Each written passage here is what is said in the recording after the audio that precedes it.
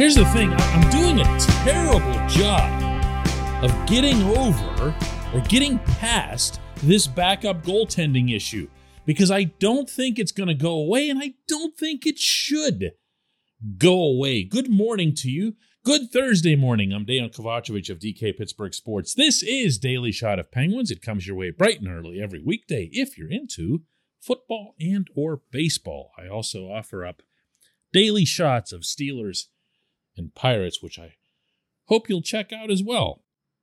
The Penguins are in St. Louis tonight to take on the Blues, another really healthy challenge for this team.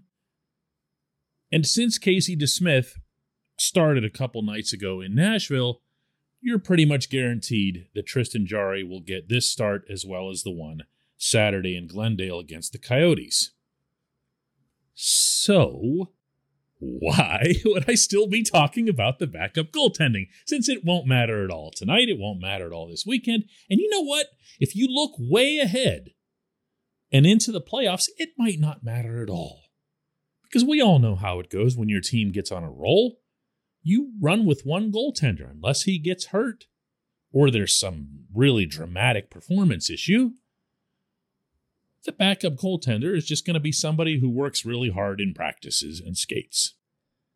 And yet, as I go back over this franchise's history, and I'm talking about all 5 championships, all 5 Stanley Cups, I can identify critical points where not just the backup goaltender, but the number 3 goaltender had to step in and step up and make a difference and keep his team pushing through the toughest tournament in sports. And I'm sorry, I just don't feel a whole lot of confidence when DeSmith is between the pipes. That might have to do with his small stature. It might have to do with the fact that some of the goals he concedes are just the kind that you think to yourself, not just if the other guy was in, he'd make the save, but if a lot of other guys were in, they'd make the save. Because he doesn't cover a lot of the net. And when he's not aggressive, and I'm talking really aggressive, and he'll tell you this himself, he's not getting a whole lot done out there. Why? Because he has to make himself bigger. Unfortunately for him, when he does that, occasionally, he'll slide himself out of position. And when I word it like that, you can probably picture it, right? You know what I'm talking about. He'll get down on both of his pads and just kind of drift right out of the scene. That's not a goaltender who's going to win you the biggest games. Of course, he could come through in 1 or 2 or whatever. Anybody can do that.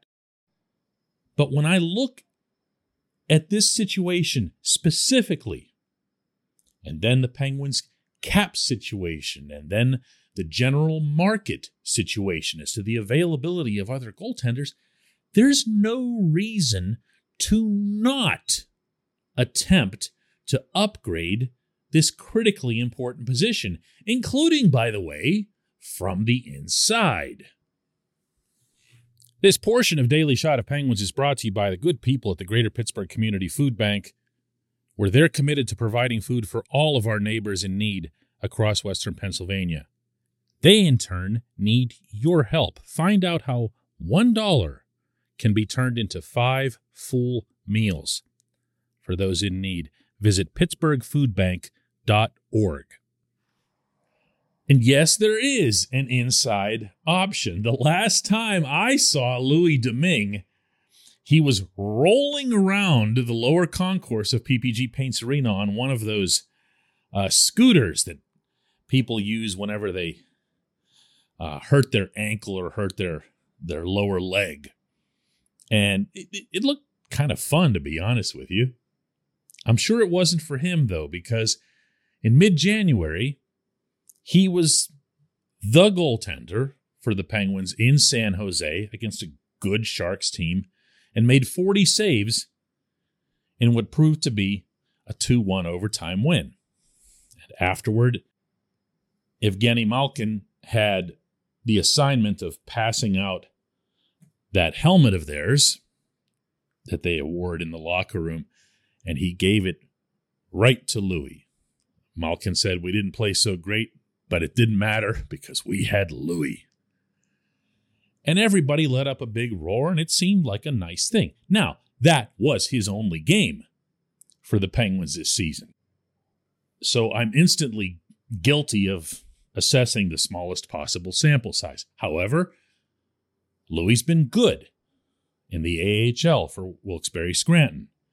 And in fact, now that he's back, and he did return this past weekend, making back-to-back starts, no less, in wins against the Laval Rocket and the Hartford Wolfpack, he stopped 70 of 74 shots, basically picking up where he left off. I'm not going to go out on a limb here and suggest that Louis is the next Carey Price, but that's not what he has to be. He has to be better than the current backup in Pittsburgh. He's already bigger. He has an NHL resume of his own, having been a backup elsewhere, notably in Tampa Bay behind Andrei Vasilevsky, and he's generally acquitted himself well. Also, let's remember that this is why Ron Hextall signed him. Louis was the only goaltender that Hextall went out and got when all of us, myself included, were howling about getting rid of everybody, including Jarry, last summer. This was Hextall's one and only answer to the situation. Now, it's to Jarry's immense credit, as well as to Andy Chiodo and everybody inside the Penguins who had way more faith in him than you or I did, that he's turned out to have this kind of season.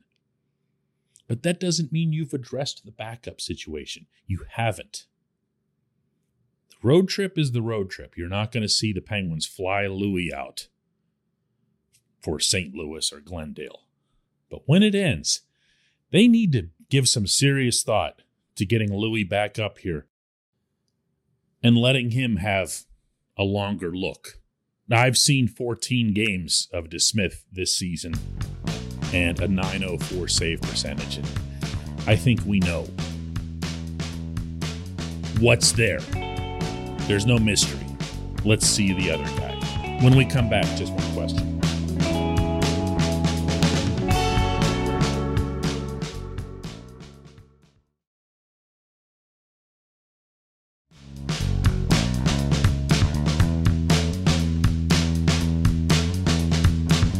And today's J1Q comes from Ed, who asks, why not try Kasperi Kapanen on the Sidney Crosby line? There's no question he can keep up, and who would be better at setting him up to score, meaning Kapanen, than Sid? Well, I try to keep these segments, the J1Q segments, to about 5 minutes. I could finish this one in about 5 seconds. Sid needs grinders. He needs workers. Sid's first and foremost requirement for a winger, and I don't mean him handpicking or demanding. I mean what it takes to be on a line with him, is that you got to be able to work the puck down low. You got to cycle. You got to win battles along the boards. You got to keep the play alive. You got to understand who's available and when. You got to be able to use all of the other skaters on the rink, not just the other forwards. You've got to be basically what Brian Rust and Jake Gensel are, what Pascal Dupuis and Chris Kunitz were, what Colby Armstrong and Marian Hossa were, if you want to go way back to early Sid days. Even the most gifted among them has had this trait, this specific trait.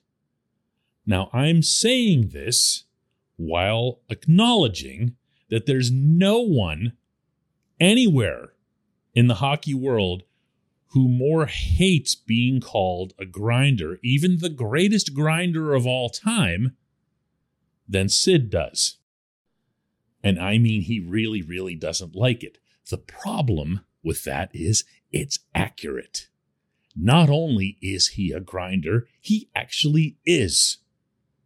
Very arguably, the greatest, certainly the most productive grinder who's ever played the sport.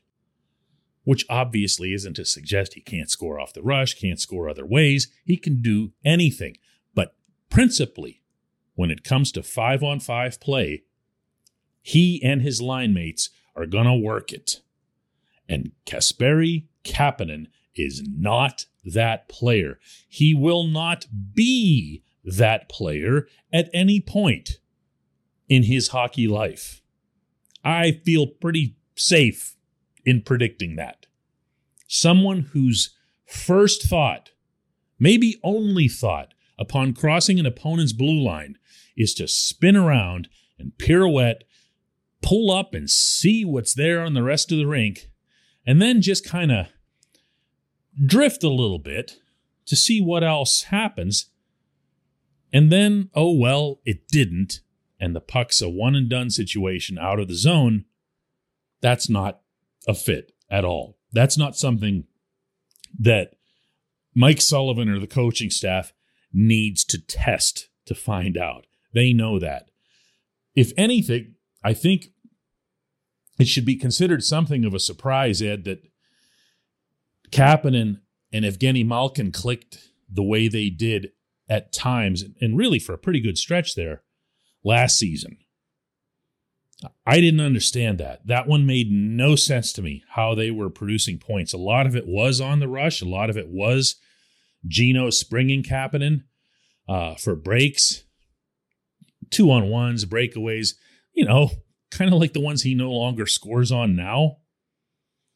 But this idea that the Penguins have to just keep catering to this individual to get him to score.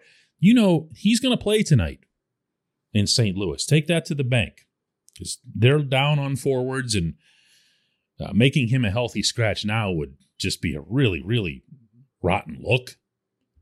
This is going to be, tonight, his 20th game in a row without a goal. I feel pretty safe in predicting that one, too. I appreciate the question. I appreciate everyone listening to Daily Shot of Penguins. We'll do another one tomorrow.